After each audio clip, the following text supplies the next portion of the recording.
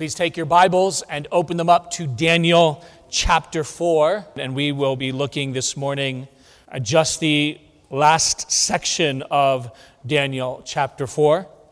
We have been building up to this. And here Daniel records for us the very final events of at least the most significant part of Nebuchadnezzar's reign up to this point. Though it does not come to us through the annals of history, it comes to us here in the book of Daniel. So before we begin our study this morning, would you join me in a word of prayer? Father in heaven, this is your word. We pray, oh God, that you will open our eyes, give us joy in it, that we may know you, that we may respond rightly to you, and that we might be rightly related to you, oh God. According to your grace in Christ, we pray. Amen.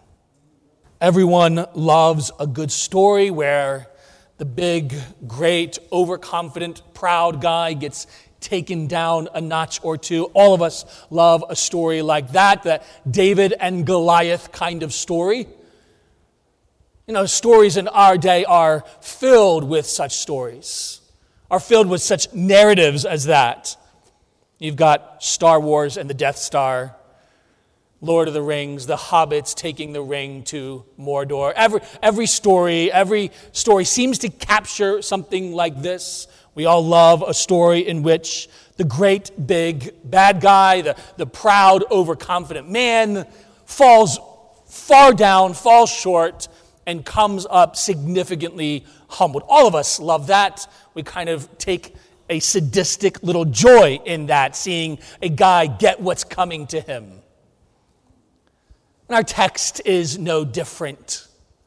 It tells us the story of a king, an emperor, who is filled with pride. In fact, the beginning of our narrative tells us he is singing his own praises. He is filled with his own pride as he gazes out and looks at all that he has done, all that he has built, all that he has accomplished. It's about him. And then, as the story goes, he becomes like an animal, loses his mind, so to speak, becoming like an animal, and then sometime later passes. He learns humility, comes to himself, and is humbled. And of course, this is the story of Daniel chapter 4. But if you didn't know Daniel chapter 4, you might think I was talking about that children's animated cartoon, The Emperor's New Groove, which basically has the same story to it. The king, the emperor, who starts off singing his own praises, he becomes a llama and then gets transformed into a llama. And then through the help of a peasant, he makes his way back and gets access to his throne once again. I'm not saying that the writers of that animated cartoon were taking the story of Daniel and ripping it off, but they basically were. And just like in that story, King Nebuchadnezzar here starts with pride. He is singing his own praises. You get a sense of this in just the first few verses, 28 to 30. We get a sense of Nebuchadnezzar's mindset here. All this, that is, all that Daniel had told him. You'll remember, if you've been tracking with us, Nebuchadnezzar has a dream. He calls all of his spiritual advisors to come, give him the interpretation of that dream. Nobody would or could, either way.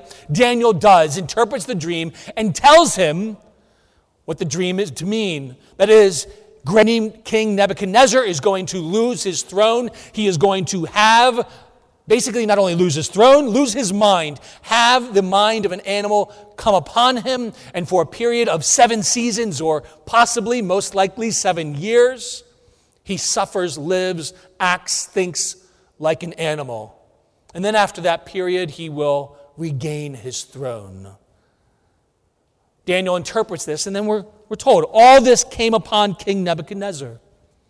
At the end of 12 months, verse 29, he was walking about the royal palace of Babylon. This is one of 3 royal palaces in Babylon city.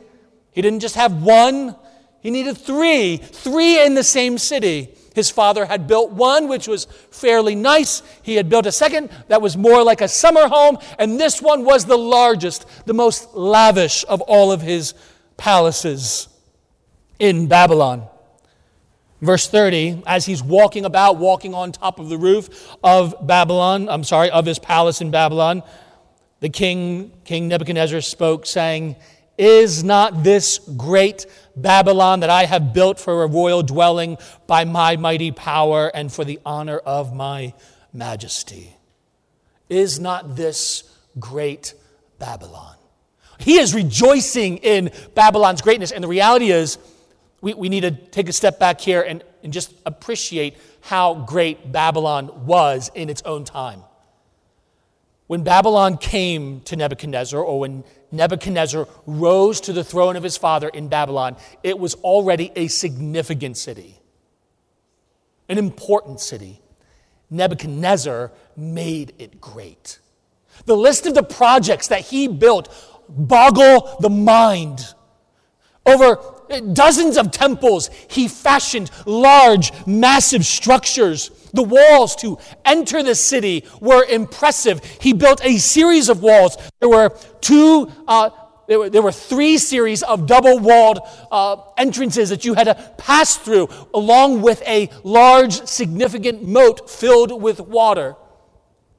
These walls, each of them, were at least 20 feet thick. In other places, they were 25 to 30 feet thick. They were to about 40 feet high. We know, at least in many places.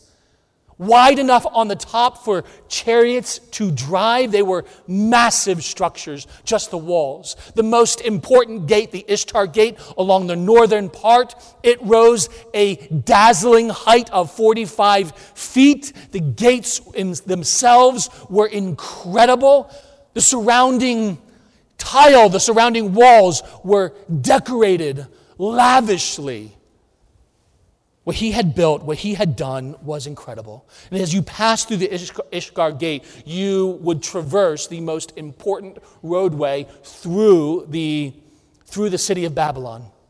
There you would pass many of the temples that Nebuchadnezzar had built. You would pass through or by important complexes. He had built one significant temple to Marduk that rose over 300 feet in the air. It was a ziggurat, an ascending temple of impressive height. More than this, he had married many women, but his favorite wife was from a mountainous region. And he wanted to remind her of home. So he built what we have come to know as the Hanging Gardens. A massive structure, hundreds of feet in the air. Vegetation from all sorts of places were brought there. Vegetation was hanging from top to bottom. It was watered through an intricate series of pulleys in which water was raised from the Euphrates River, which cut through the city and was taken up into the top. And so all of the Hanging Gardens themselves were watered. An incredible feat. And he does all this for his favorite wife. And I sometimes think my wife's wish list is a little too long, right? That project, home to-do list, is a little more difficult than I am capable of. And he does all of that without Pinterest. All of that without YouTube to help guide him, right? That's even more impressive. Talk about your home improvement project. All this he does for his favorite wife, which makes it somewhat less impressive. But he's boasting. He's allowed. I mean, at this time, he's looking about. He is able to say, Babylon is not just a good city. It is a great city. It is possibly the greatest city. To see Babylon, which the artwork of it still amazes us, can still be found in museums to this day. It is beautiful. And you'll see how he brags. Is not this great Babylon? Do you notice the pronouns throughout the rest of this? That I have built for a royal dwelling by my mighty power and for the honor of my majesty. This is a great city, But great Babylon, in his mind, is merely a scaffold for his ego. It is a stage for his own glory, right? He's like, isn't Babylon great? That must mean I'm greater. I built it for myself to magnify my name, my majesty. I built it for my own glory by my mighty power.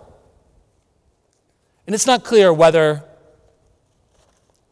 he is speaking publicly, although it seems likely a speech like this, he is letting all of his attendants know what he thinks about not only the city, but about himself. But whether it's public or whether he's saying it to himself, we're not sure. But we do know this, that God sees it, God hears it. God knows the thoughts of his mind, he knows the thoughts of his heart. And so while the king's pride is great, we see that the king is deeply humiliated. His humiliation is deeper. It is greater still. Verse 31 to 32 lays it out. 31 to 32, God announces what he is going to do. And in verse 33, God does it. So follow along. While the word was still in the king's mouth, he has barely finished speaking, barely finished talking to himself or talking to those around him. And he hears a voice fall from heaven saying, King Nebuchadnezzar, to you it is spoken, the kingdom has departed from you. And they shall drive you from men, and your dwelling shall be with the beasts of the field. They shall make you eat grass like oxen. And 7 times, or possibly 7 years, shall pass over you, until you know that the Most High rules in the kingdom of men and gives it to whomever he chooses. That very hour, the word was fulfilled concerning Nebuchadnezzar. He was driven from men and ate grass like oxen. His body was wet with the dew of heaven, till his hair had grown as long like eagle's feathers, and his nails had become like birds' claws.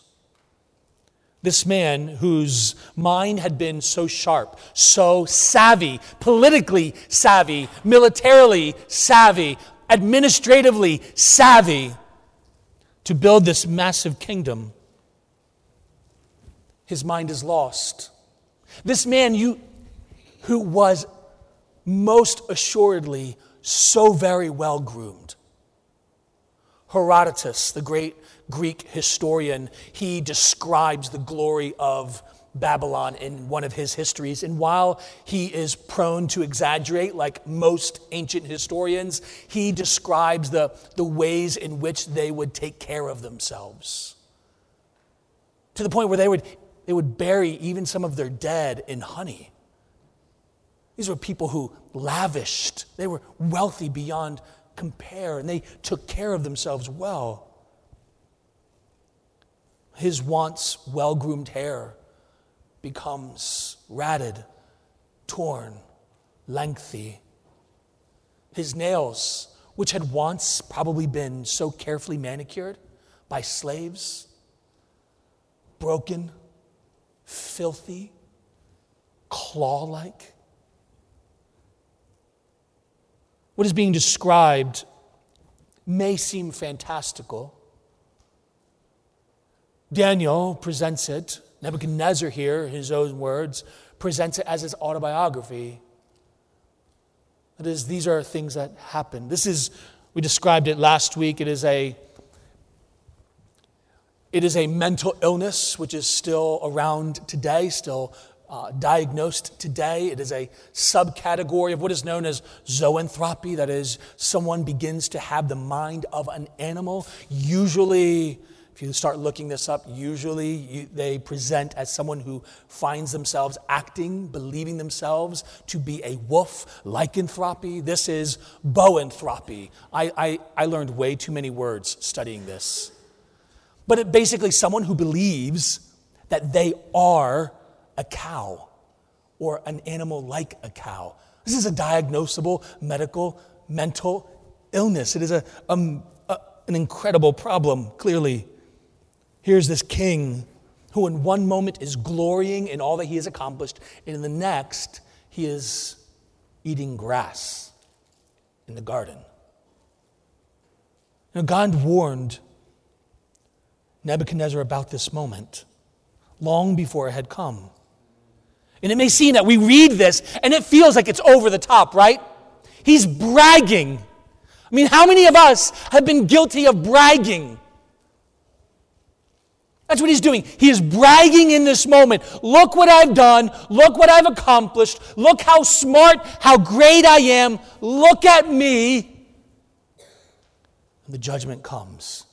And it may feel like God has lost it. He's overreacting here. But I want you to notice there is a clue in the text that God is not blowing his top. He is not losing it. Notice in verse 29, all of this comes about when? At the end of the 12 months. That is, a year prior to this, Nebuchadnezzar had been warned.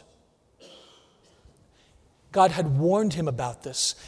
Daniel himself had counseled him, had encouraged him to humble himself and repent.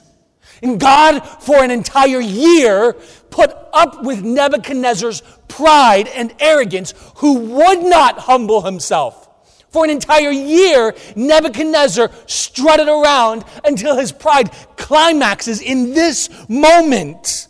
This isn't an explosion of anger. This is the measured response of justice. Because pride, your pride and mine, all pride, is an assault on the glory of God. That's exactly what we read. My glory, my might, my power, my accomplishment. Our pride, it is cosmic injustice. It is the attempt of the creature to take the place of the Creator. This is why the Scriptures tell us again and again that God opposes the proud. Do you have a category in your theology for God opposing people? I'm not sure that category exists in our world.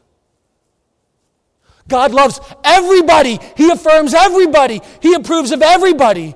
Clearly, he doesn't. Both James and Peter, quoting from the Proverbs, tell us God opposes the proud. Think of that for a moment. God is hostile. He is an enemy to those who are proud. Friends, your pride, my pride, these are not innocent. These are not insignificant sins. The devil was cast out of heaven because of his pride. All of the angels with him were cast out because of their pride. Adam and Eve lost their place in the garden because they, in pride, thought they knew better than God. Pride surely goes before destruction. Our world treats pride like it's a good thing. Now, we have months devoted to pride and parades devoted to pride. We live in a self-centered world, a self-centered culture, where we will take, next year, there will be more selfies than there are pictures of almost anything else. In his book, Respectable Sins, J.I. Packer lists 4 kinds of pride that are often found even amongst Christians, maybe especially amongst Christians. He describes the pride of self-righteousness. That is the pride of moral superiority. We look at others and we think, look what have you done? Whether in the world or in the church, we see what they have done, what they have failed to do, and we feel better than them, morally superior to them. Did you see what that person did? Did you see what that person wore? Did you hear what he said? I'm so glad that I don't do that. I'm so glad we're not like that. Isn't that the very same thing that Christ describes the religious leader doing in the Gospels? The Pharisee in the temple praying to the Lord, "Thank you, Lord, that I'm not like other men, like that man." Rather than seeing that were it not for the grace of God, we would ourselves go far worse than we are, we sit atop a molehill of our self-righteousness and look down on others. The pride of self-righteousness, the pride also of being in the know, the pride of correct doctrine. And to those of us who pursue truth, love correct teaching, this is a temptation for us. Paul reminds us of this danger in 1 Corinthians 8, that knowledge puffs up. And this pride is this kind of pride is especially dangerous for us as we pursue truth. Even biblical truth. Packer says this. He says, if your Calvinism or Arminianism or dispensationalism or your view concerning the end times or your disdain for all doctrinal belief causes you to feel doctrinally superior to those who hold other views, then you are probably guilty of the sin of doctrinal pride. I'm not suggesting that we should not seek to know the truths of Scripture and develop doctrinal convictions about what the Scriptures teach. I am saying that we should hold our convictions in humility, realizing that many godly and theologically capable people hold other convictions. The pride of being doctrinally correct, the pride also of achievement. We look at what we have done with our lives. We may look at decisions we made, retirement decisions, and how better off we are than someone else. Career decisions, family decisions. Look how good we are at parenting. Your children are older. You've succeeded. Oh, I must be great. These other kids, they just don't know how it's done. We can so easily fall into this pit of self-confidence and pride. The last one he gives is the pride of an independent spirit. That is the pride of someone who refuses to listen to counsel, always insisting that they know best, always going their own way. Whatever authority God has put in their lives, they are quick to rebel against it, quick to dismiss it. Friends, which of these sounds most like you? Most of us don't think of ourselves as proud people. Other people might think of us as proud, but we don't view ourselves as proud people. But the reality is that pride lurks within the recesses of all of our hearts. It works itself out in different contexts and in different ways. A man may not be proud in one way, but he is proud in another. We may be proud at work and humble at church, proud at home with our family and humble at work. Where does your pride show up? And if you are certain that you do not struggle with pride in any way, I'd encourage you to reevaluate that. Friends, remember that God opposes the proud. He opposes the proud. But as much as God opposes the proud, He gives grace to the humble. That's that text from Isaiah 57, which was read earlier. The Lord who is high and lifted up, He who dwells, He inhabits eternity. He dwells, He lives, He comes and dwells with those who are humble and contrite, who are broken before Him, who are lowly in their spirits. Pride is far from innocent or insignificant. It is offensive. It is offensive to Almighty God. And so we see the king humbled, laid low. He becomes like an animal. And for 7 years, he eats the grass.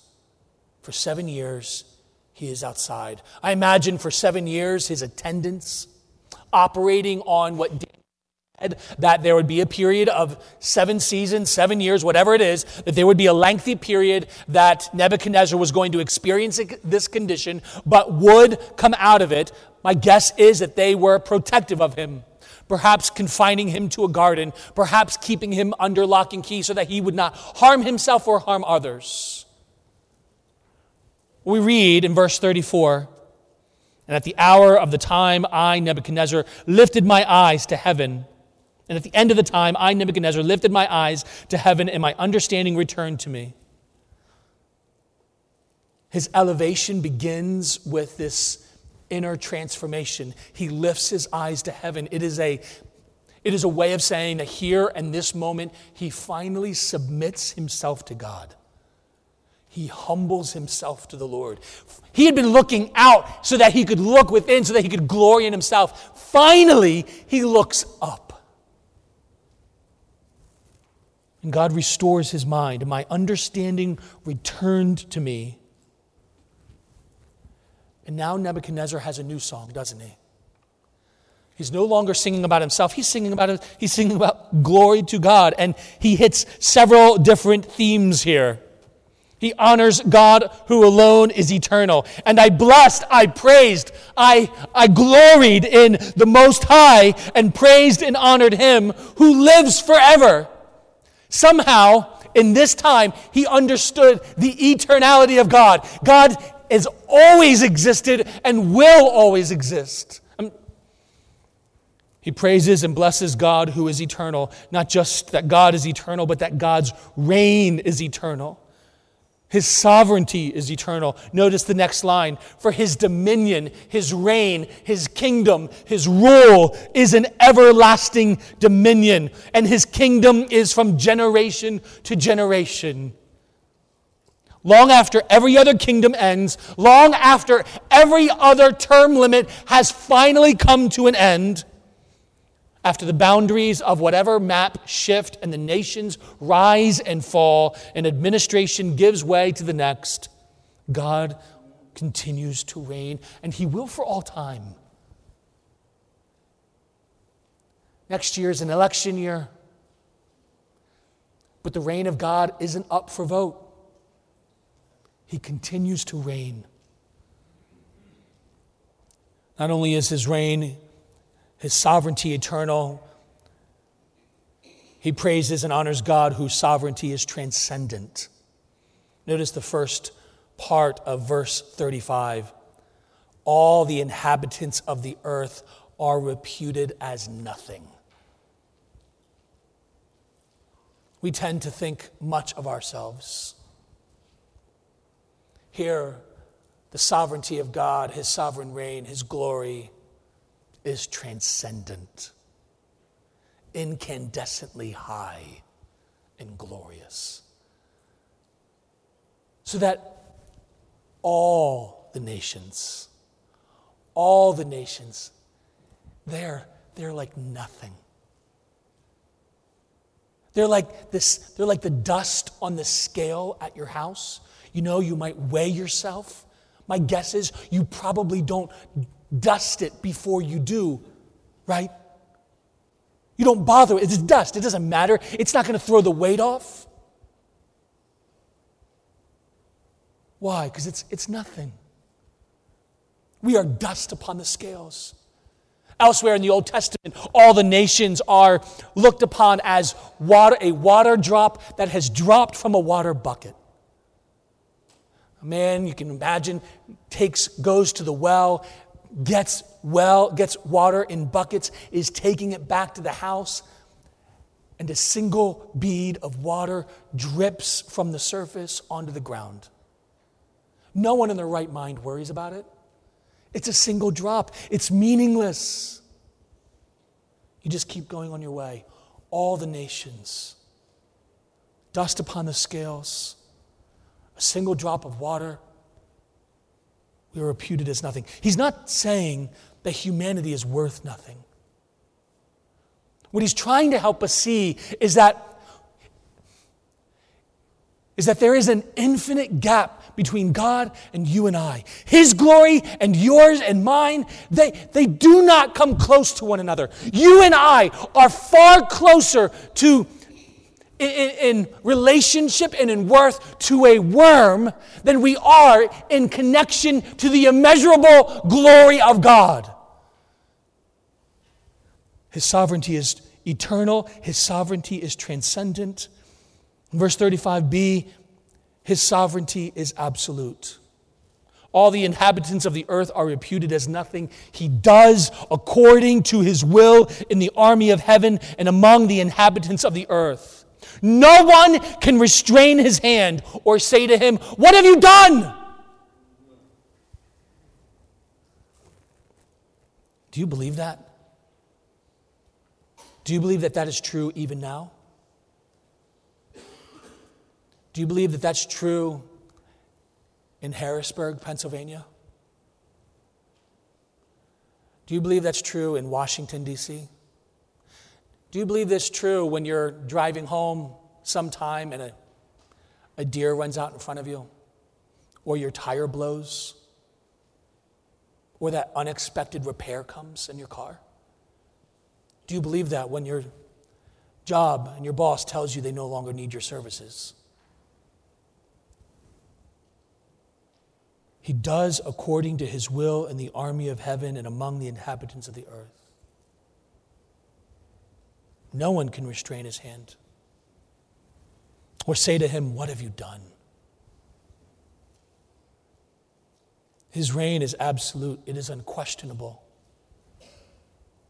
It is unstoppable. And more than this, it's not just sovereign. He's not just powerful. He is good. He is just. We see this in verses 36 to 37. At the same time, my reason returned to me, and for the glory of my kingdom, my honor and splendor returned to me. So all that He had lost, He now regains.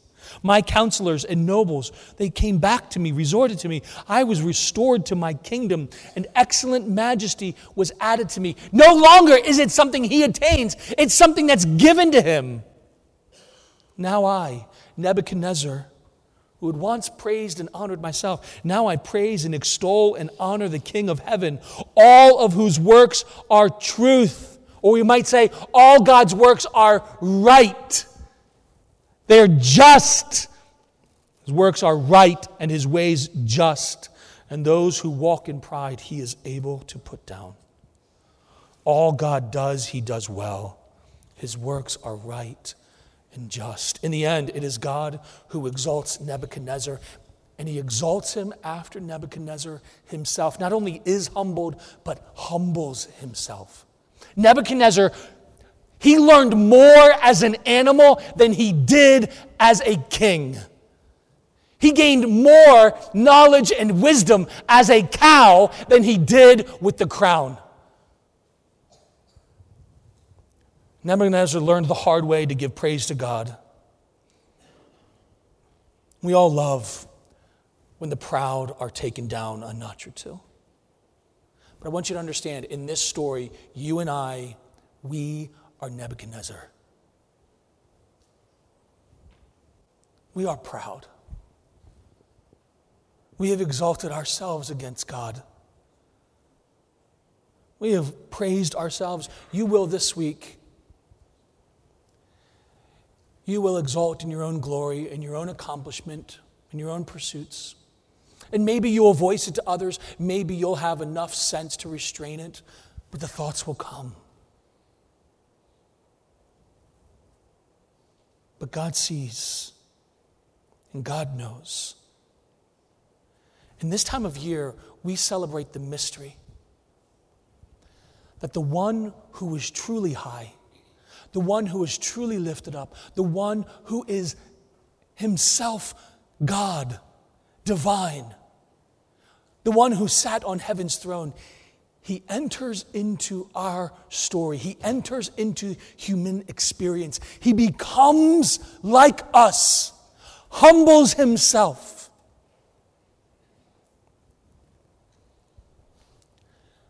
Becomes obedient. And He suffers in the place of the proud. so that all who humble themselves and come to him do not suffer the wrath of God. Either we will bear God's judgment ourselves for our pride, or Christ will. Those are the only two choices. Those are the only two pathways. The one who is eternal, the transcendent, and absolutely sovereign over everything, he became weak. He suffered hunger and thirst and pain, abandonment, and a bloody, violent death. He humbles himself to do what none of us would ever be willing to do, to step into the shoes of the proud. We love it when the proud are taken down. None of us want to take the place of the proud. But Christ does. And friends, if you will trust him, he will take your place too. The just wrath of God that you and I deserve because of our arrogance, our pride, Christ bears. The righteous one for the unrighteous. And he does it, Peter tells us in chapter 3, verse 18. He does it to bring us to God. Friend, the way to glory isn't through arrogant self-promotion. The way to meaningful, eternal glory is by taking up Christ's cross, repenting of your sins, and following him. You will find his yoke easy. You will find his burden light. Let's pray. Father in heaven, our lips are so often consumed with our own praises, our own accomplishments. We want to be recognized. We want to be seen. Oh, Father, you know us. You know all about us. And yet you have sent your Son into the world, and by his death, he has suffered in the place of us, bearing the guilt for our pride. Father, give us eyes to see like that of Nebuchadnezzar's new eyes, that we may come to ourselves, and in seeing afresh, we may see your glory, the glory as of the only begotten in the face of Jesus Christ. It is in his name we pray. Amen.